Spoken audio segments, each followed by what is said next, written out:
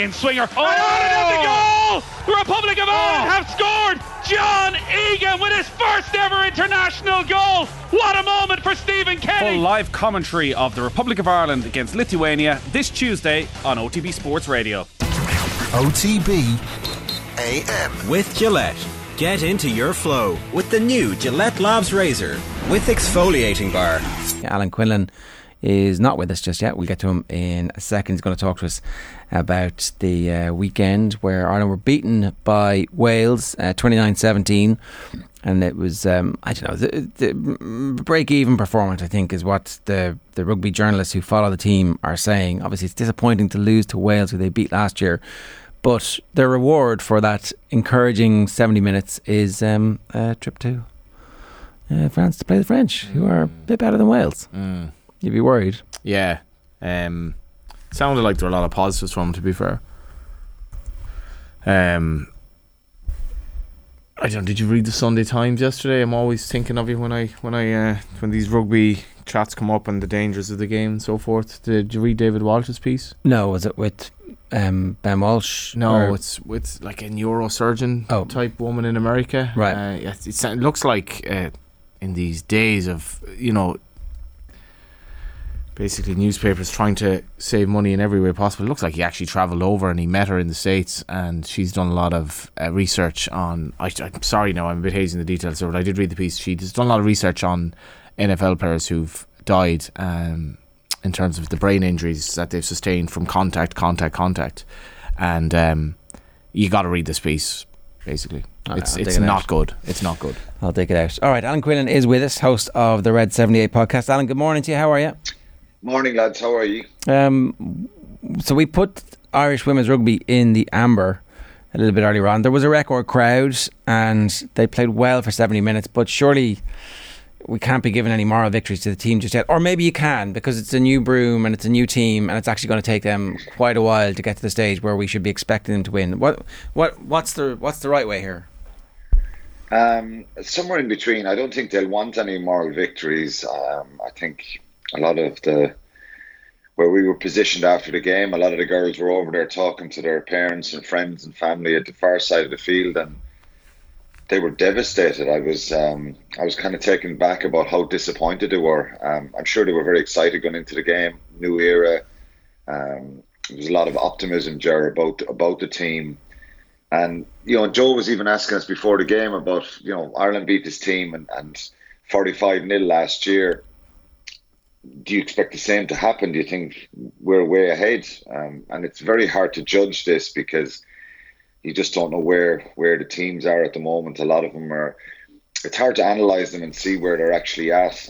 The big difference, and I think a lot of people realise this now, is that Wales had 12 full-time players and another 12 or 13 who were part-time, given part-time contracts. So if they got to 25 people training pretty regularly as their job since January, whereas the Ireland girls were probably in camp three or four times in the last number of weeks for 2-3 days at a time. So it's hard to kind of get up to that same level of speed. And it's not a level playing field, the Six Nations. France and England are miles ahead with regard conditioning, strength, player numbers, all that kind of stuff.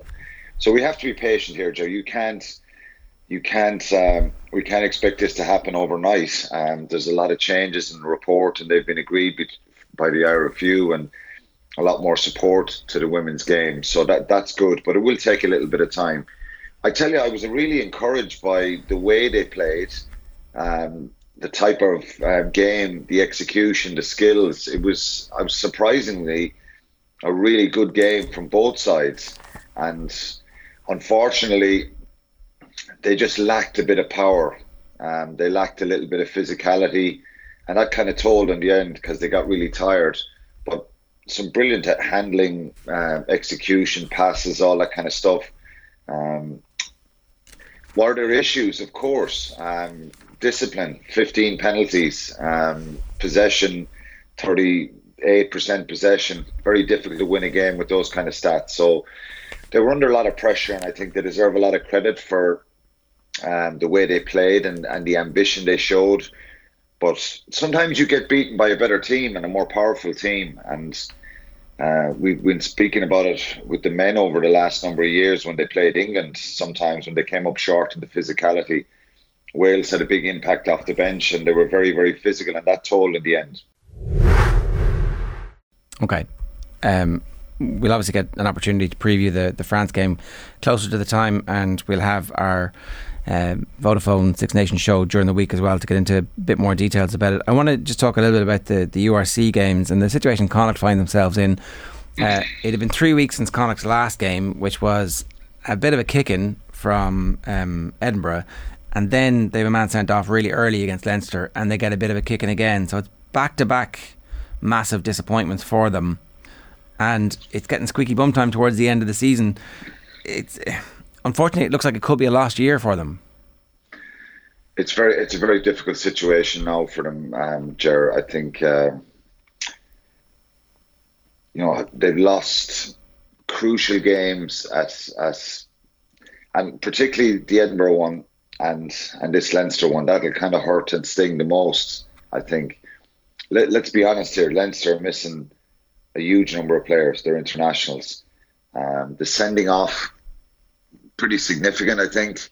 And to be fair to Connacht on Saturday night, they showed a credible fight and guts, and to go ahead when Tiernan O'Halloran scores a try. But the second half, Leinster then just showed their class and execution and their passing skills and tore Connacht apart. The big problem for Connacht is, they're 10th in the table. They've lost 7 games in the league, and they go away to Benetton next weekend. They'll have their internationals back. It's much more difficult when they're fully stacked with their internationals, and they're a tough side to play against, particularly over there, Benetton. And then Connacht go to South Africa and play the Lions and the Sharks. So we've seen how difficult it is for teams to go to South Africa and get results. So it's a very difficult situation. And then the last game, they have 4 games to try and get themselves up the table. They're on 28 points, sitting in 10th. So not alone is there a major concern that they won't get into the playoffs here, which are the top 8. They won't be in Europe next year unless they get some results out of there. I think they've at least to win three games there, possibly win the 4 of them to get there. Now, the type of game they play and the way Connacht are so ambitious with the ball, they could go to South Africa and get 2 results. Who knows? It's very, very difficult there. They play the Lions in Johannesburg and the Sharks in Durban. So it's a tough situation for them. And I think the sending off of Tom Daly the other night after 2 minutes, against a side like Leinster, eventually that is really, really difficult. Yeah. Okay. Yeah, eventually told. So it is a situation where it's they could end up with nothing and not be in the playoffs or be in Europe next year. Okay. The run of form that Ulster are on at the moment was sensational, and it looked like they'd scored a last minute try to beat the Stormers, and then it got chalked off. Right decision, wrong decision? Dan McFarlane wasn't happy either way. What did you make of this? Wrong decision. I think Ulster, probably the middle part of the second half, you think the Stormers are in control here. They looked like they were going to win the game and see it out and kick on, but Ulster's response was phenomenal, and they kept playing right to the end, and they really, really troubled the Stormers and got right back into the game. And Callum Reid, with 2 minutes to go, looks like he scores a try right on the line. Ulster run back. That's the game. You think they've won it. Brilliant result away from home in South Africa. TMO goes and calls him for a look, and the referee, Gianluca Necci, the Italian referee. And the problem here, and I was kind of flabbergasted by this, Jerry, is that the TMO is a South African. And if you're sending teams of referees down there, send another one, a TMO, because as Callum Reid is touching the ball down, the Stormers player dives in to try and prevent a try, dislodges the ball slightly out of Callum Reid's hands. It goes backwards. His body comes down on the ball, and I think it's a try. Dan McFarland was fuming after the match.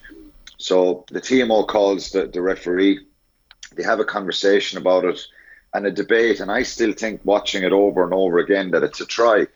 And then Alan O'Connor, who probably was pushing his luck a little bit the way he was debating with the referee, the Ulster captain, was debating the point that he then awarded a try to the Stormers for Callum Reid knocking it on when he clearly didn't. The ball went backwards. So I think at worst Ulster should have had the 5 metre scrum. In turn, he awarded the Stormers a 5 metre scrum. They were able to clear their lines and win the game. So I think they were stolen at the end, and I think it was a wrong decision. And I think the TMO and the referee got it terribly wrong. They gave about 2 minutes debating this decision. They made a decision to give Stormers a scrum. Then they went back watching the footage again. The ball is dislodged from Callum Reid's hands. It goes backwards. His body, and remember, from your hips up, any part of your body that touches the ball over the try line, it's try given. So they got that wrong, and I think Dan McFarland had every right to be really frustrated and angry with that decision. And if it comes down to a situation where they miss out on the top two, which will give them home quarter and possibly home semi if they win that, it'll be very, very significant, because I think they should have won that game and could have won that game. Now they play the Bulls next Saturday, which is probably a different proposition as regards the physicality, the altitude, and all that stuff. So it'll be, that was a game they should have won. All right, we'll leave it there for today. Quinny, good stuff. Thanks a million. Cheers. Cheers. Alan Quillen giving us his thoughts there. You can hear more on his thoughts on Munster on the Red 78 podcast. It's our weekly Munster podcast, brought to you from the Rugby Channel. OTB AM. With Gillette. Get into your flow with the new Gillette Labs Razor with exfoliating bar.